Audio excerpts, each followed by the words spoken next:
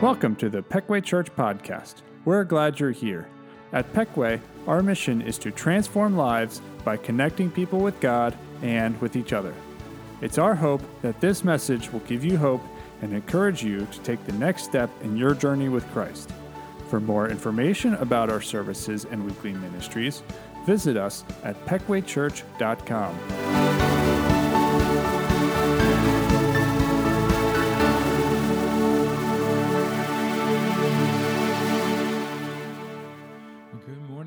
Stand as we begin worship today, praising our Father. We're going to lift our banner high here together this morning, worshiping Him.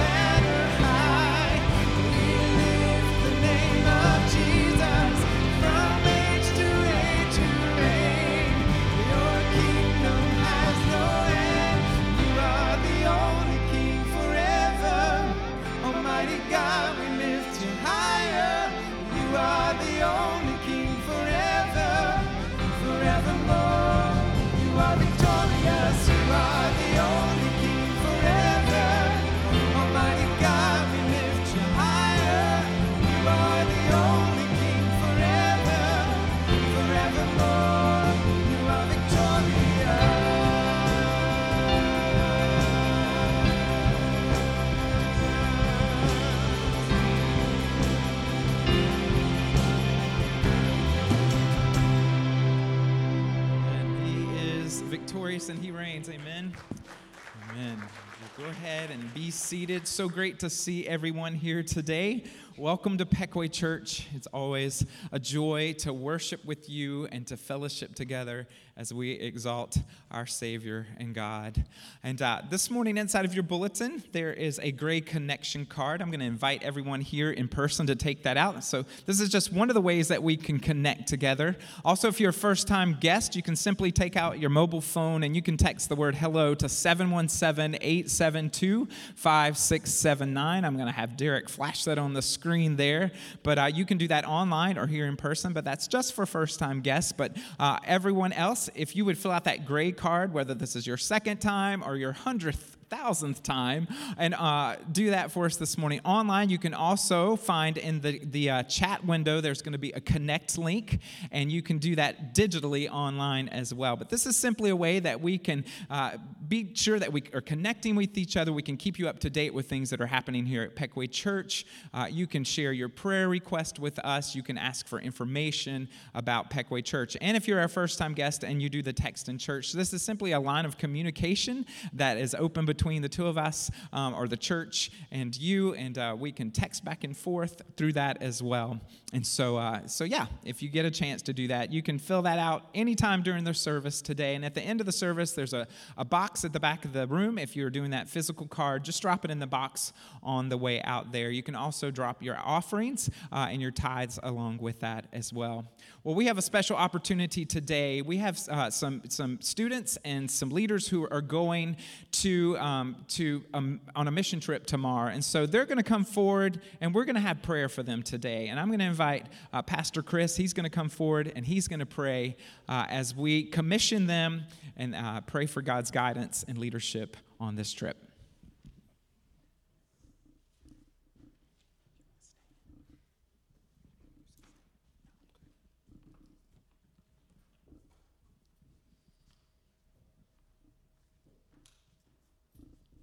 All right, this is wonderful to see such a large group.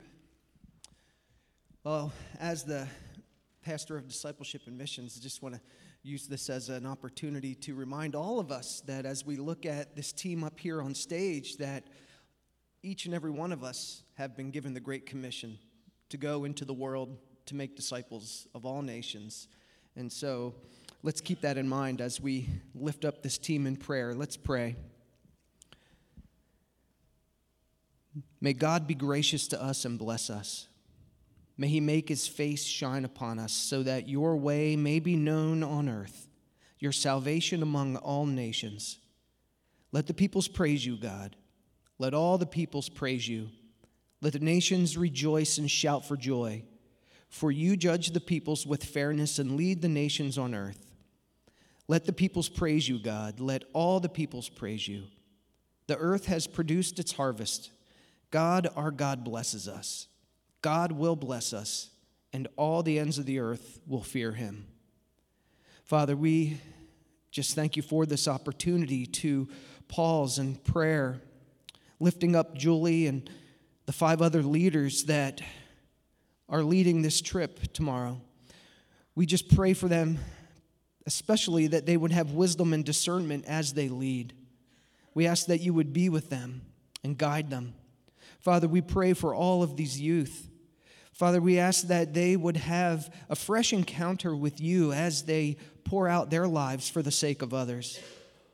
Father, we ask that you would work both in and through this team throughout this week. Father, we pray for traveling mercy for them as they travel to North Carolina. Father, we pray in accordance with Hebrews 1:14, in which you tell us that you send ministering spirits to serve those who will inherit salvation. We pray that you would surround this team with such ministering spirits, Lord, as they pour themselves out this week for your name. And it's in light of this, we pray that the name of Jesus Christ, our Lord and Savior, would be glorified and lifted up in and through them this week. In Jesus' name, amen.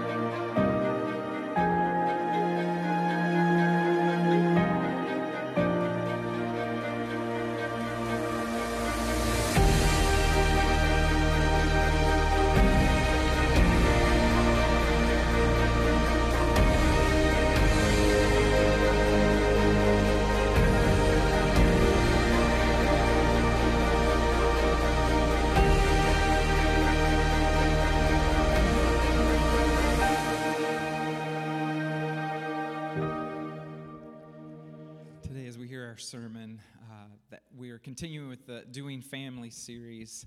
And I think about Gideon and how we've heard a sermon previously on that, but just thinking about his life and the calling God had for him, but the doubts that he had. And so maybe you're feeling that today, that God's calling you to do something, but you're afraid or you're trying to run away from it. But God's grace is so much greater than that, and it's so much deeper. And so when we trust him, when we lean into him, he helps us through the power of his Holy Spirit. And so we can have joy no matter what we face, no matter what struggles, no matter what battles. And so we have a song we want to introduce to you today. It's called I've Got Joy. So as you're seated, just look at the lyrics. Let those minister to you today. If you know the song, please feel free to sing along with us as we do that.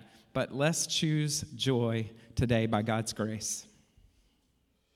I've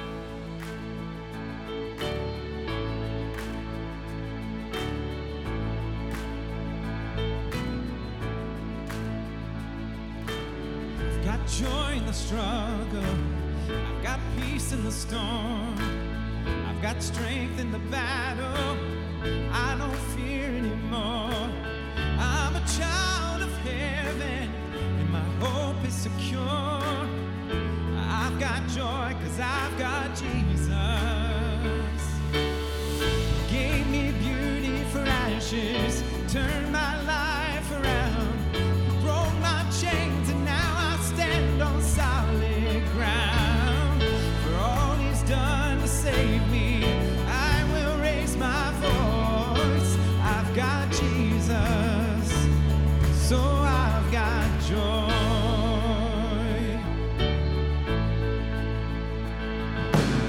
He bore all of my burdens. Yeah, my debt has been paid. Then he said to my dry bones, rise up out of that grave. He has all of my worship, all the honor and praise. I've got joy 'cause I've got Jesus.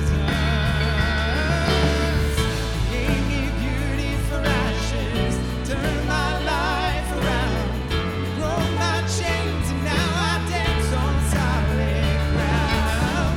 For all he's done to save me, I will raise my voice. I've got Jesus, so I've got joy like a river running through my soul. Joy all around me, everywhere I go. Even in the desert, still it overflows. Oh, I've got joy. Yeah, I've got joy never ending, 'cause he called my name.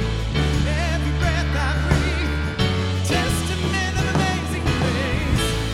Oh, hallelujah, everything has changed. Oh, I've got joy. Yeah, I've got joy. Gave me beauty for ashes, turned my life around, broke my chains, and now I dance on solid ground. For all he's done to save me, I will raise my voice. I've got Jesus, so I've got joy. Joy like a river running through my soul. Joy all around me, everywhere I go. Even in the desert, still it overflows. I've got Jesus, so glad I have him. I've got Jesus, so I've got joy.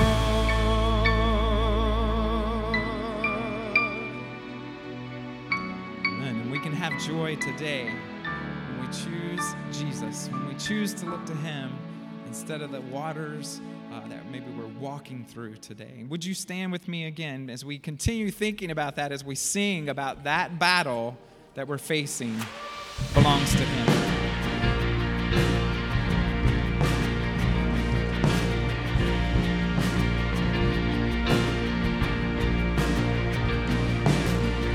When all I see is the see my victory.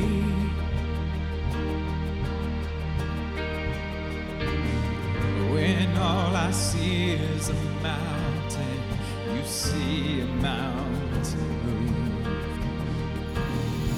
And as I walk through the shadow, your love surrounds me.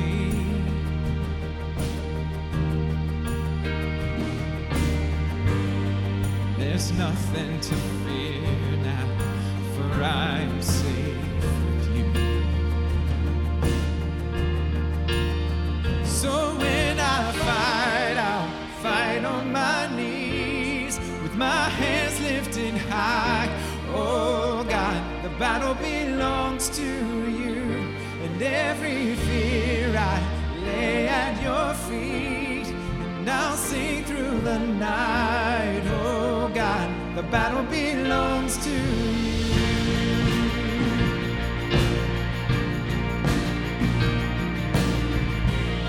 And if you are for me, who can be against me?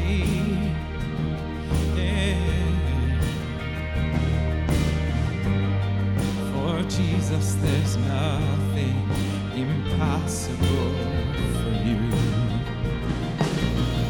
When all I see are the ashes, you see the beauty. Thank you, God. When all I see is the cross, God, you see the empty tomb. So when I fight, I'll fight on my knees, with my hands lifted high. Oh God, the battle belongs to you, and every fear I lay at your feet, and I'll sing through the night. Oh God, the battle belongs to you.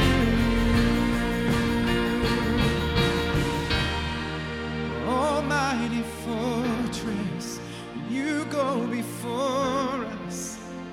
Nothing can stand against the power of our God. You shine in the shadows, you win every battle. Nothing can stand against the power of our God. Almighty fortress, you go before us. Nothing can stand against the power of our God. You shine in the shadows, you win every battle. Nothing can stand against the power of our God. Come on. An almighty fortress, you go before us. Nothing can stand against the power of our God. You shine in the shadows, you win every battle. Nothing can stand against the power of our God. So when I fight on my knees, my hands lifted high. Oh God, the battle belongs to you, and every fear I lay at your feet, and I'll sing through the night. Oh God, the battle belongs to you. Oh God, the battle belongs to you.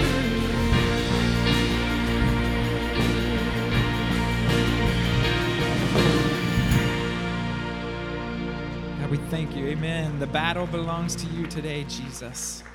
And every breath that we breathe belongs to you. And we pour out in praise in this place today. Be glorified, Jesus.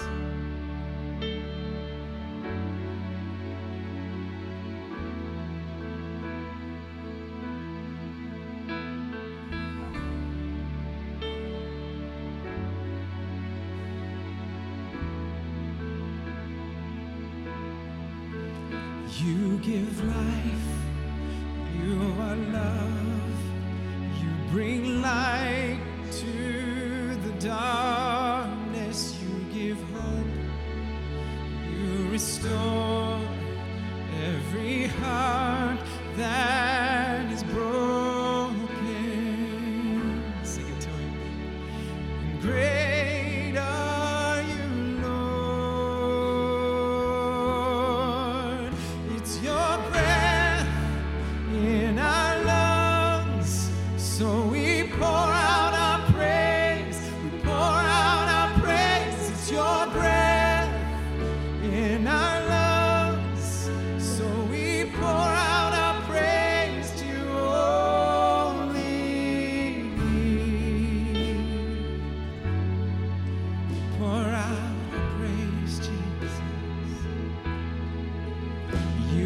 give life. You are love. You bring light to the darkness. You give hope. You restore every heart that is broken. And great are you, Lord. It's your breath in our lungs, so we pour out our praise. We pour out our praise. It's your breath in our lungs, so we pour out our praise to you only.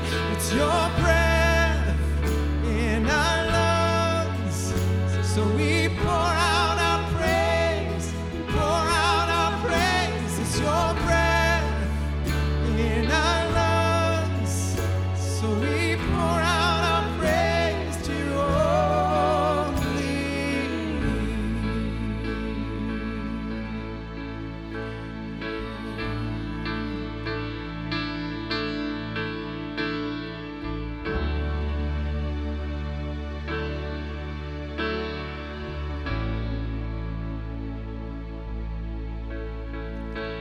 And all the earth will shout your praise. Our hearts will cry, these bones will sing. Great are you, Lord. And all the earth will shout your praise. Our hearts will cry, these bones will sing. Great are you, Lord. Let's sing it again. And all the earth will shout your praise. Our hearts will cry, these bones will sing. Great are you, Lord. It's your breath in our lungs, so we pour out our praise. We pour out our praise. It's your breath in our lungs, so we pour out our praise to you only. It's your breath in our lungs, so we pour out our praise. We pour out our praise. It's your breath in our lungs, so we pour out our praise to you only.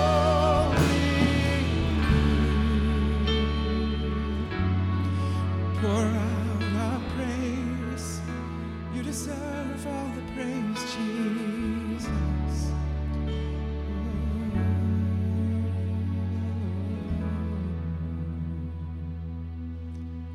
Amen. Would you just be seated as we continue our praise this morning, worshiping Him? Well, just want to say to Scott, the worship team, thank you so much for just leading us in that opportunity to, thank you, Andrew, to just lead us in that opportunity to be mindful of the God that we serve in the context as we prepare our heart to listen to Pastor Dale talk to us about what it means to follow God's will, to know and follow. And we all know that isn't an easy thing at times in our life. But this morning, as you now know, Pastor Dale is going to be speaking to us, bringing the morning message. Many of you know Pastor Dale. But for those of you who don't, let me just tell you a little bit about Dale. And again, I will keep it brief. But the reality is I first became aware of Pastor Dale back in the 90s when I was in Canada planning a church. Dale at that time was bishop of the Canada Brother in Christ Conference and knew a church planner there. And he raved about Dale. He raved about his leadership. And I just became aware of Dale. Dale left. He has pastored across Canada. He has pastored here in the United States as a full-time pastor. But he left there and came down in 1997 and then through 2000 to pastor this church. So many of you know Pastor Dale and Ann Marie from being the pastor of Peckway Brother in Christ Church. But Dale, I'm going to say, couldn't stay away and called out of retirement to come back and for approximately the last 5 years be the CEO of Building Bridges Foundation, a wonderful ministry just on Indian Hill Road. But what I want to say that is most important, if you don't know Dale, the thing that I believe is the most important thing for me to say is that Dale loves people, he loves the church, and he loves the Lord. I don't know a better endorsement for someone that comes and stands in the pulpit and in the platform than to tell you about a love of God that man or that woman has. So let's go to prayer, and then Pastor Dale this morning will bring the message. Heavenly Father, thank you for this opportunity to gather in this place, both online and in person, to be able to be mindful of the fact that it is your breath that fills us. It is your spirit that empowers us. It is your presence in our life that enables us to do all the things that you call us to do things that we can't even imagine that we're capable of doing because of your Spirit's help. And so, Father, this morning, I want to pray for Pastor Dale. I want to pray that you anoint him, that you lead him, that you guide him, you use him to impact and help us understand in a way that only he can, your Spirit through his personality, what it means to follow the example and to avoid some of the things of Gideon did in his life, to know your will, to follow your will. I pray your blessing upon him this morning. In Jesus' name I pray. Amen. Dale. Thanks, Ray.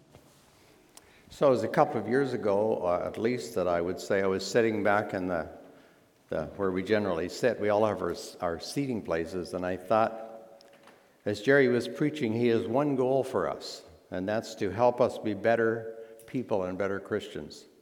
Some people are critical of people who go to church. If they only understood that we go to church to become better people. So thanks, Jerry, for giving me this opportunity to say, see you later. That's the way it goes, you know. But we have this hope, don't we? Not for this world only. And so if we don't get a chance to greet again on this earth, we've got a chance eternally. And we look forward to that. A man who lived about 3,000 years ago looked at the task in front of him and said, I can't do this. He started blaming his family for his inability. Don't blame your family for your failure. We're imperfect people, yet we often expect perfection in those closest to us. I heard the story about a family that were in the kitchen one morning eating breakfast, getting ready for the day. And Mabel said, Archie, don't forget, this is the day that we move. Oh, yes, says Archie. So he lifts up his briefcase and his computer and heads off to the university to teach his eager students all about the age of the dinosaurs, judging from the matter in the center of the major bones. Soft matter means the earth is younger than you think. Dried up matter means the world is older than you think. Now the day is over, and so Archie is driving home in his brand new Ford Explorer. He's astonished to find that his wife's car isn't in the driveway. He gets out of the SUV, he opens the door to the house and is shocked. All of the furniture is gone. Where did it go to?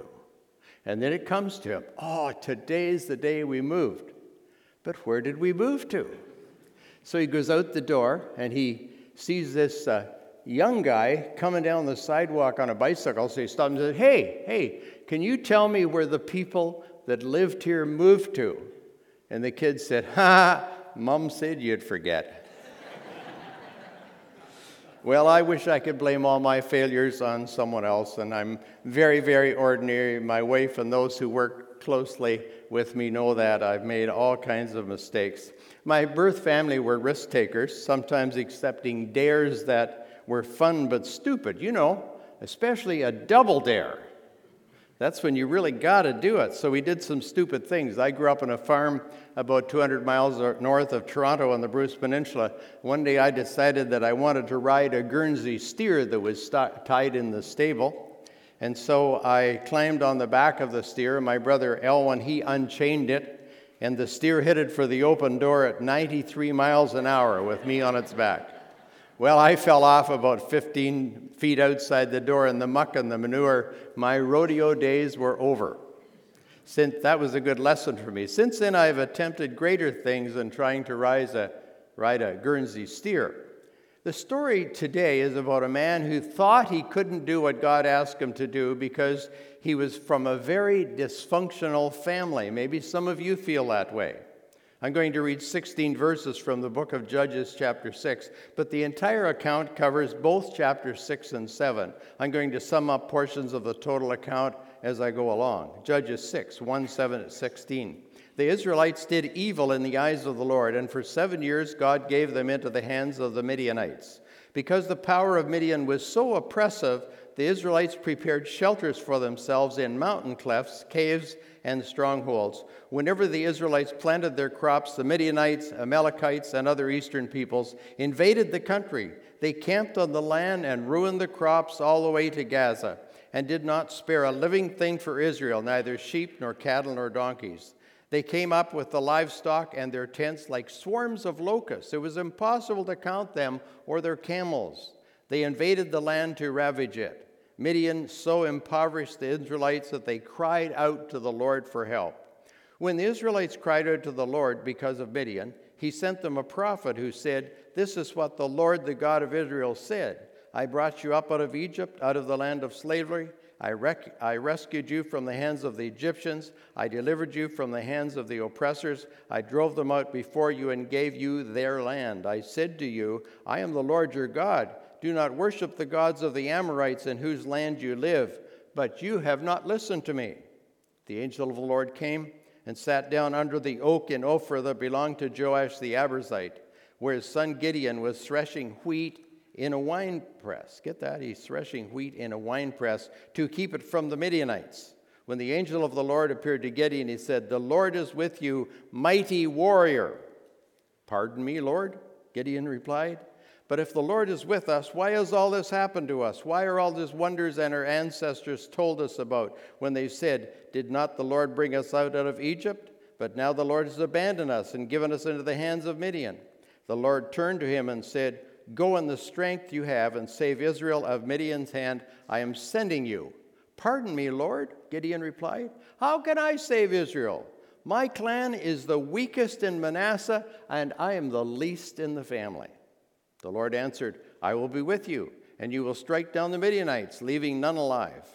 Now, many people think that they don't have what it takes to be used by God. You might be one of those people. You might think that you have the capability, you do not have the capability to do something great for God. You might feel that some past choice has disqualified you. A poor family background, a difficult marriage, a lack of money, a too busy schedule. Maybe you're poor or uneducated or untrained or untraveled, or maybe you have a deep hurt. Maybe you have made a big mistake and Satan is telling you all of the time that you're not worthy. I've learned 6 things from this story about Gideon. These 6 things will help you and me overcome our past, whether it's former failure or whether it is a dysfunctional family that we come from. Number 1, God wants to do something great with your life. There is nothing that you have done that disqualifies you from doing something great for God in the future, no matter how incapable you may seem. God has a way of using weak people to do great things. Now, I'm not especially talking about great like Hollywood, or great like Broadway, or great like Nashville. I'm talking about great as in the eyes of God. A great accomplishment in God's eyes make you incredibly popular or not even noticed by anyone else on earth. Maybe even incredibly unpopular. That happens sometimes. Number 2, Gideon thought, "I just can't do this." And the account of Gideon in Judges 6 has 6 scenes. Scene 1 is a cave, verse 6-2. The Israelites had done bad things, so God handed them over to the Midianites, not the Mennonites. There's a difference here. The Mennonites came from Germany, but the Midianites came from Midian. Now, the Midianites oppressed the Israelites for 7 years, so God's people, the Israelites, are hiding in caves in the mountains for 7 years. They planted crops, and unless they hid it well, the Midianites came and took it. The Israelites tried hiding their crops and animals from the Midianites in caves, but bit by bit they got discovered, and at the end of 7 years, they are now starving to death. Verse 6 of chapter 6 says, "The Israelites were reduced to starvation by the Midianites. Then the Israelites cried out to the Lord for help." Is that the way it is with you? It is with me sometimes. You try everything else under the sun, and when it fails, what do? then you pray. Then you come to God. Ever lose your keys, your glasses, your wallet, your pocketbook, your health, your spouse, a child? You look everywhere and then you think, maybe God can help me. You might think that God isn't interested in the small stuff. Do you think God really cares whether you lost your glasses or not? Yeah, I do, actually, because I've prayed a bunch of times. Not for my glasses, because I wear them from morning to night, but sometimes my keys or so forth, So the Israelites weren't living like God wanted them to, so they had been too proud to go to him for help, but now it's do or die. It's now a matter of survival. Gideon is pouring out his heart to God. Where are you, God? We're in deep trouble here. You did great things for our ancestors, so why aren't you helping us out? You've abandoned us, given us into the hands of the Midianites.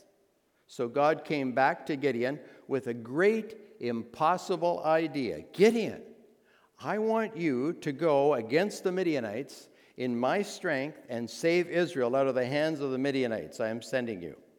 Now, scene 2 begins with verse 11.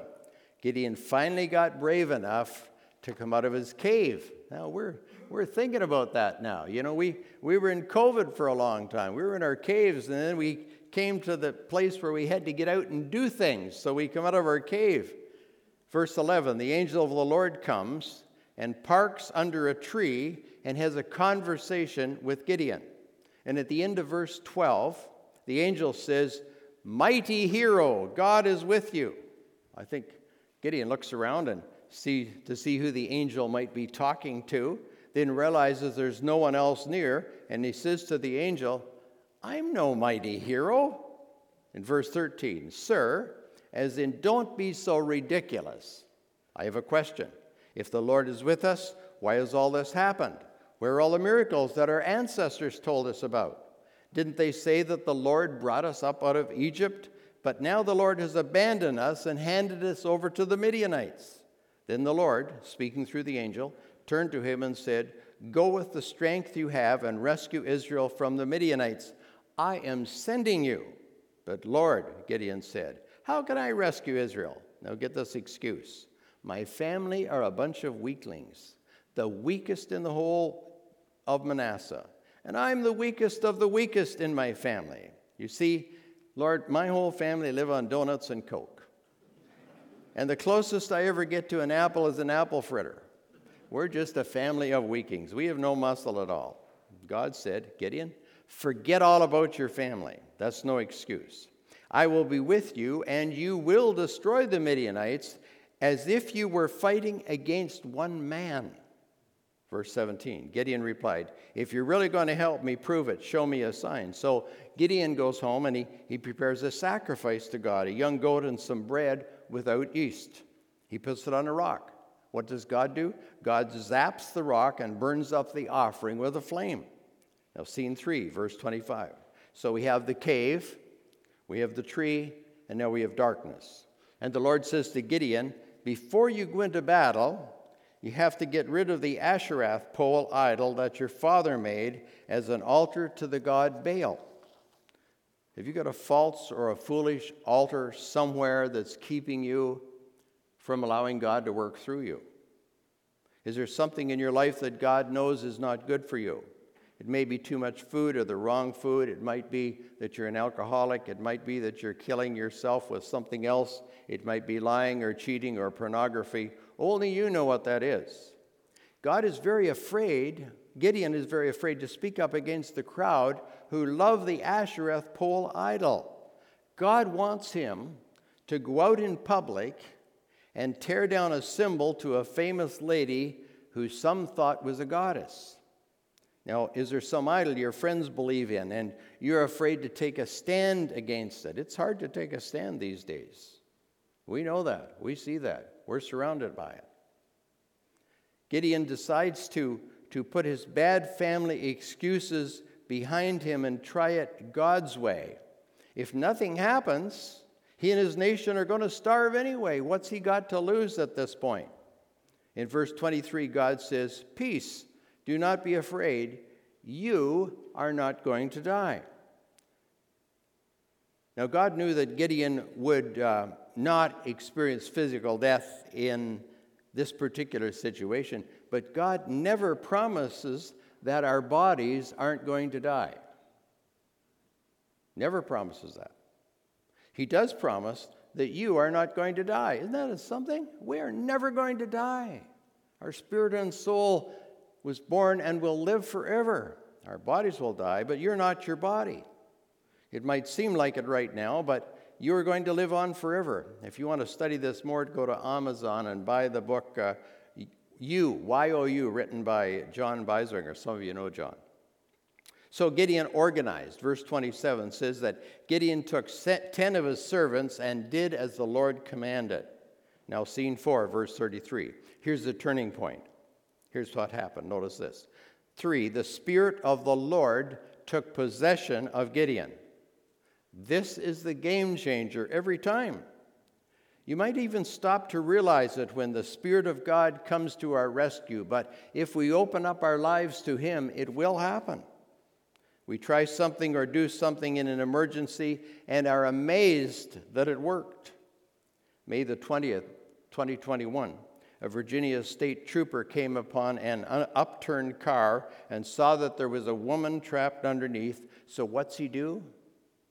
He goes over and lifts the car, and she's able to crawl out.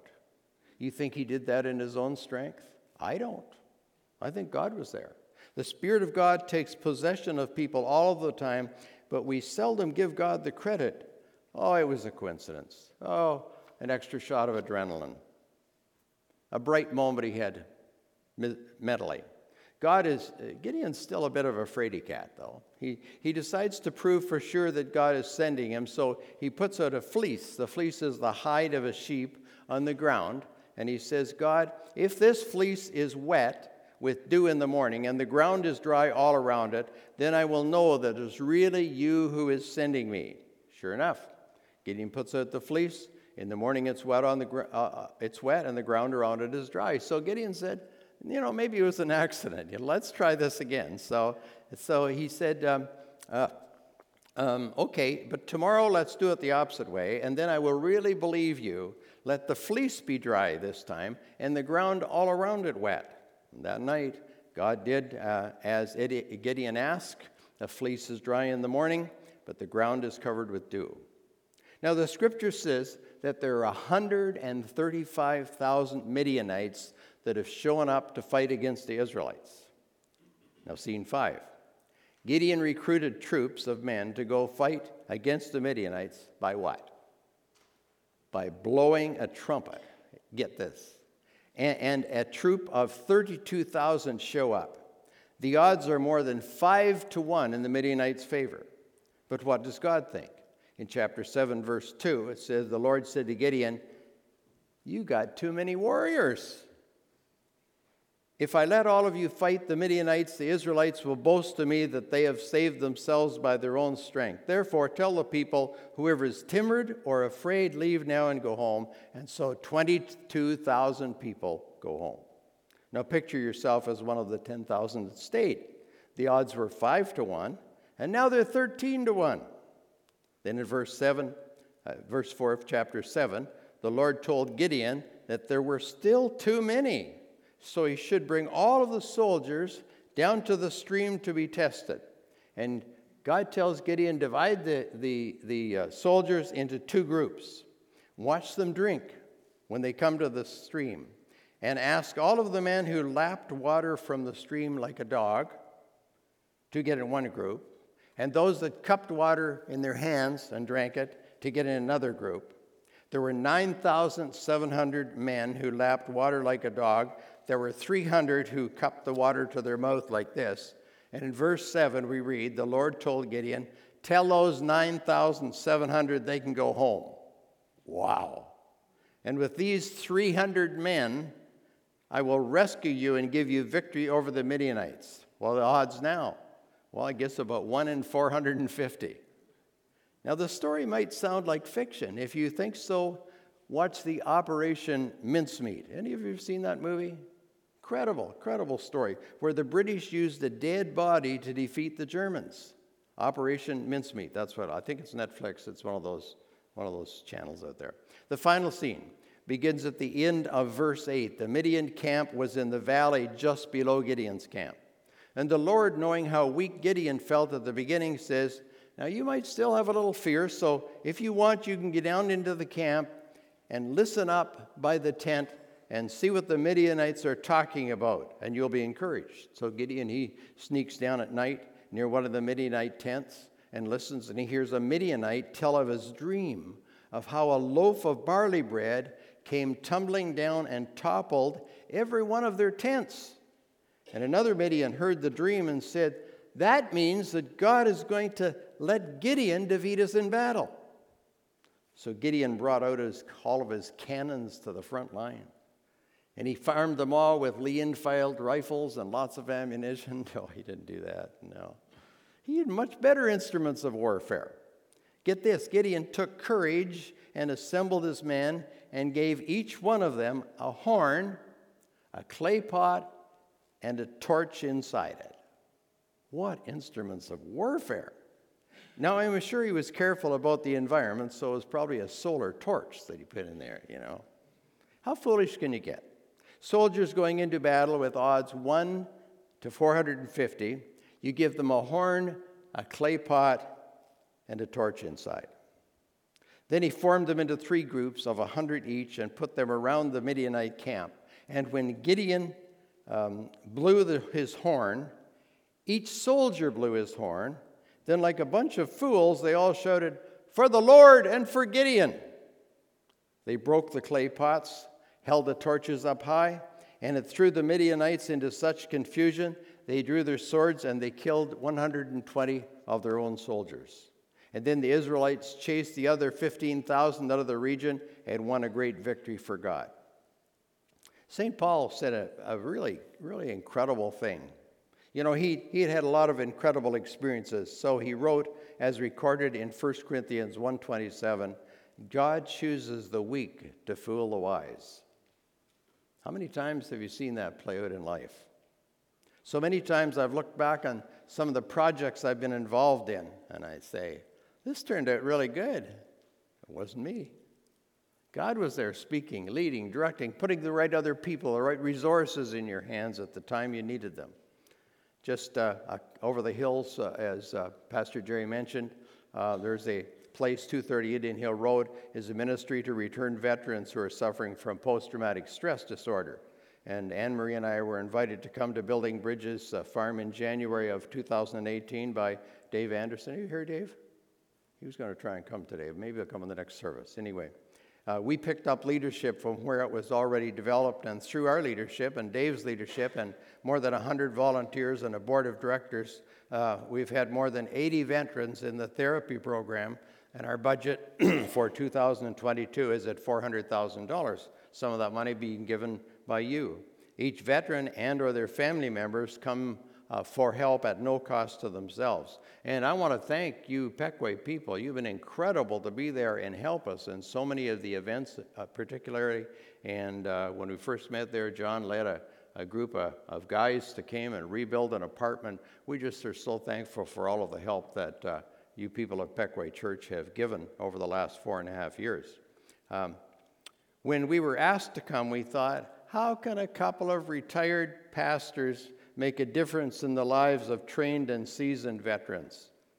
Well, we couldn't, but God did through us and all of the people that he brought to surround us. 4, God can do through Gideon what Gideon could not do.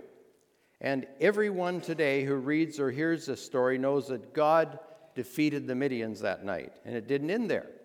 Gideon's story has echoed through the ages, and even today there's an organization called the Gideon whose symbol is the lamp. And the Gideon's organization started in 1899. It has 270,000 members in 200 countries who have handed out, get this now, more than 2 billion Bibles and New Testaments around the world. I have a New Testament with Psalms and Proverbs that I was given by a Gideon in my school when I was 11 years old. Maybe that happened to some of you as well. Most people didn't hang on to them thanks to my mother. I still have mine. The Gideons are probably, now get this, probably the only Christian organization that encourage theft. Because they say, hey, if you come into this hotel room, take this Bible with you. You can take it home, use it. A lot of people will do that. Their lives have changed. Jerry Cloonan is the leader of the local Gideon camp, and he's back in the back there. Thank you, Jerry, for what you and the other Gideons do. Now, if Gideon had defeated the Midianites on his own, and if you and I weren't aware that God won the battle, we would say, I can't do that. I'm not a great leader like Gideon. Instead, we see that God won the battle of the Midianites through Gideon and 300 men with horns, clay pots, and torches. Now, when we get a resume, we're getting ready to hire someone. We're looking for strengths and capability. When God looks at a resume, he's looking for somebody like Gideon. God can use a weak person as long as he or she recognizes that their strength comes from him. Look at Gideon's resume. What do you see? First, he's from the wrong family. Second, he seems to be the black sheep of the family. He's been hiding in a cave. He sulks under a tree. He's afraid to act during the day, so he acts at night. He puts out a double fleece. He assembles 32,000 men to do the work of 300, so he's not very good at assessing the resources.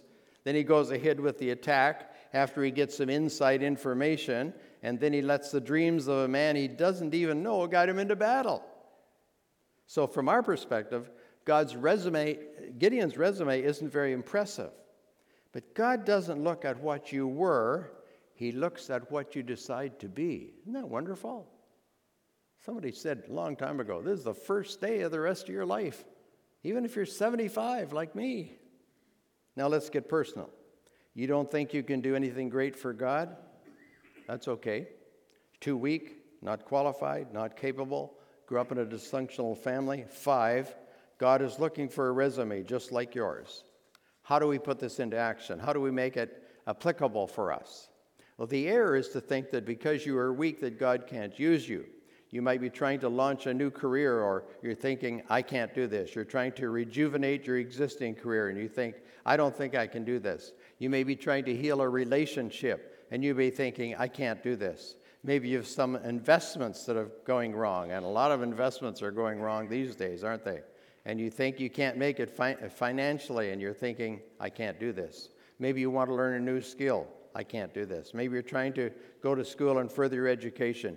I can't do this. When I was in Bible college and trying to earn enough money to keep in college and was living in an apartment with 5 other guys who were less than godly, at least some of them, and my marks weren't very good, I was really wondering if I should even think about being a pastor. And then a close friend said, Dale, I can't see you being a pastor. I almost gave up. Now, as I look back on more than 55 years of ministry and see the things that I've had a part in doing, I can easily see there has to be a God, because I couldn't have done what I believe God did through me. 6, you can do something great for God. So the message is that God wants to rewrite your resume. Instead of trying to conceal your weakness from God, let the Spirit of God take over your life so it can work through you. God has created each of us so that we will do something great for him. Maybe it's only one person that you're going to invest in. Maybe it's a whole bunch of people. Maybe you're going to be wildly popular. Maybe you're not. You're going to be unpopular. Father in heaven, we've been taught since we were little to look strong and to act strong and to fake it until we make it. But you already know who we are. I pray that you would help each of us to feel comfortable with our weaknesses, our fears, our doubts, and that we post those on our resumes so that your power will complement our weakness and together accomplish great things for you. For when we are weak, then we're strong. Gideon proves that you are out looking for people who will follow you to accomplish what we can't accomplish in our own strength. I ask this in Jesus' name. Amen.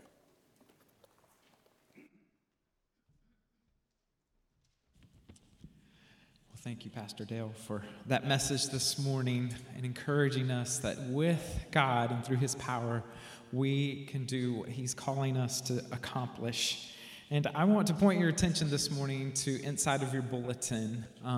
When we think of needs, maybe in our community or in our lives, but specifically this morning for our community, you might think, I can't accomplish that by myself. But as a church, we can accomplish things that God's calling us to do. And we have the opportunity to partner with the Loft to be able to provide school supplies for children. And so we have a little contest that we're going to do. How many of you like pie? I love pie, but I think Pastor Chris might like pie better, or Missy Eschbach, our kids director. And so a little contest that we're going to be raising, we're going to be getting supplies together. And so it's going to be kids and adults against one another. So whoever gets the most school supplies in, if it's Missy's group, the kids, she'll get a pie in the face.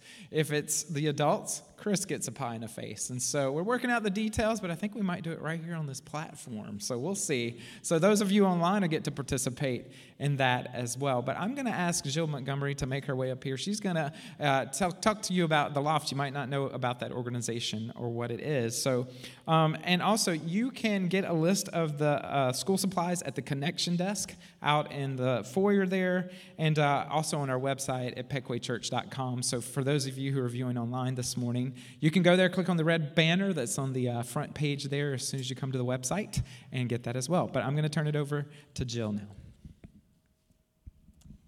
Yes, I'm the director of Loft Community Partnership. It's a nonprofit organization. We've been in existence just over 2 years now, basically from a group of individuals in the Penn Manor community, some staff, some community, some teachers, that realized that the demographics in the district were changing drastically, and there were a lot more families who had a lot of needs, not just economic needs, but relationship needs, just information needs. We do have a lot of families who have come from other states, from other countries, and often they aren't able to really navigate the systems around them.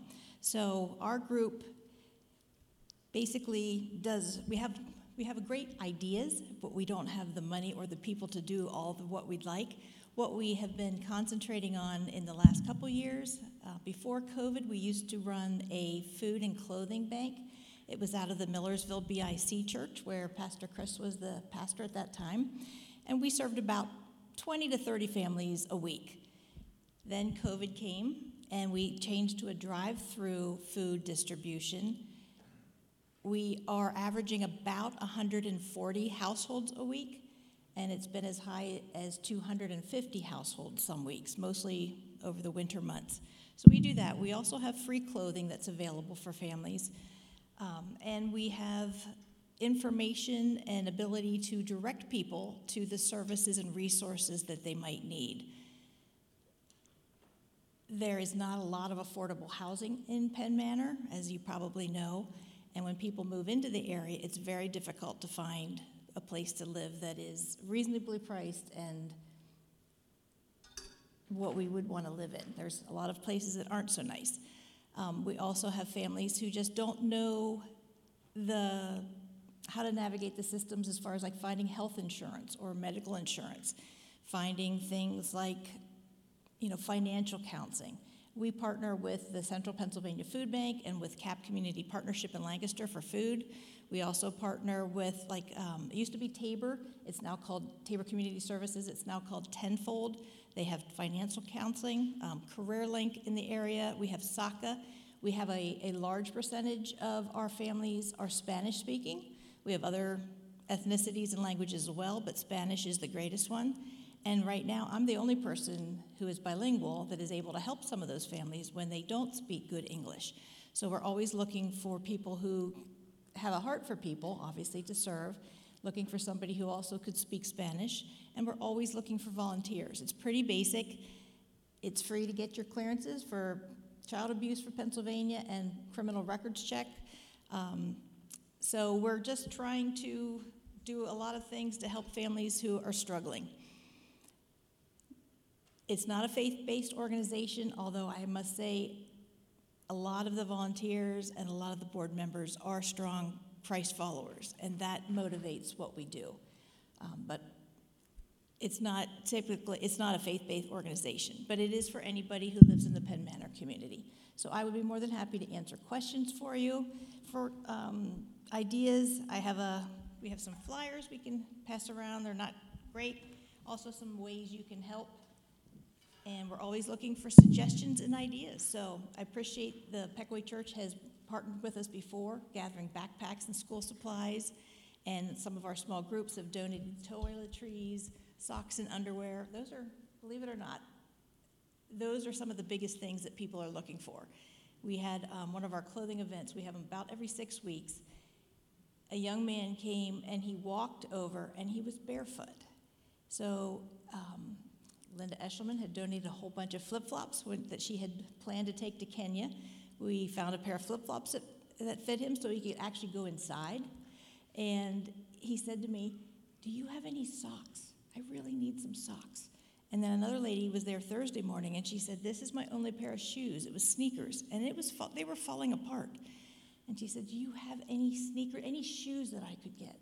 So we looked upstairs in our clothing bank, and unfortunately we didn't have her size, but a bunch of us are kind of on the lookout for shoes in her size to do. So there's just so many things, and I love being able to connect and get to know families and to know what their needs and kind of direct them. Had another mom that came in Thursday morning, and she has 5 biological children, but she said her sister was just deported, and her sister lived in Virginia. She was called and went to Virginia, brought home her 3 young nephews and nieces to live with her. So she's now a single mom with 8 children. She does have a job. She's going to school part-time, and she's trying to find a better job, but she has a 3-bedroom apartment. So there's just so many things that I think on the surface, people might look like they're fine and they don't need anything. And, it is Lancaster County. We like to think that we're self-sufficient, but there's a lot of need out there. And I know there are people here that could probably meet some of those needs, or at least direct people or tell other people that might be able to. So thank you for allowing me to share a little bit about the Loft Community Partnership, and feel free to contact me if you have questions or thoughts. Thanks. Well, thank you, Jill, for sharing with us. And you see there's many needs. I'm sorry, I think I said something about school supplies, and that was the thing we had done before.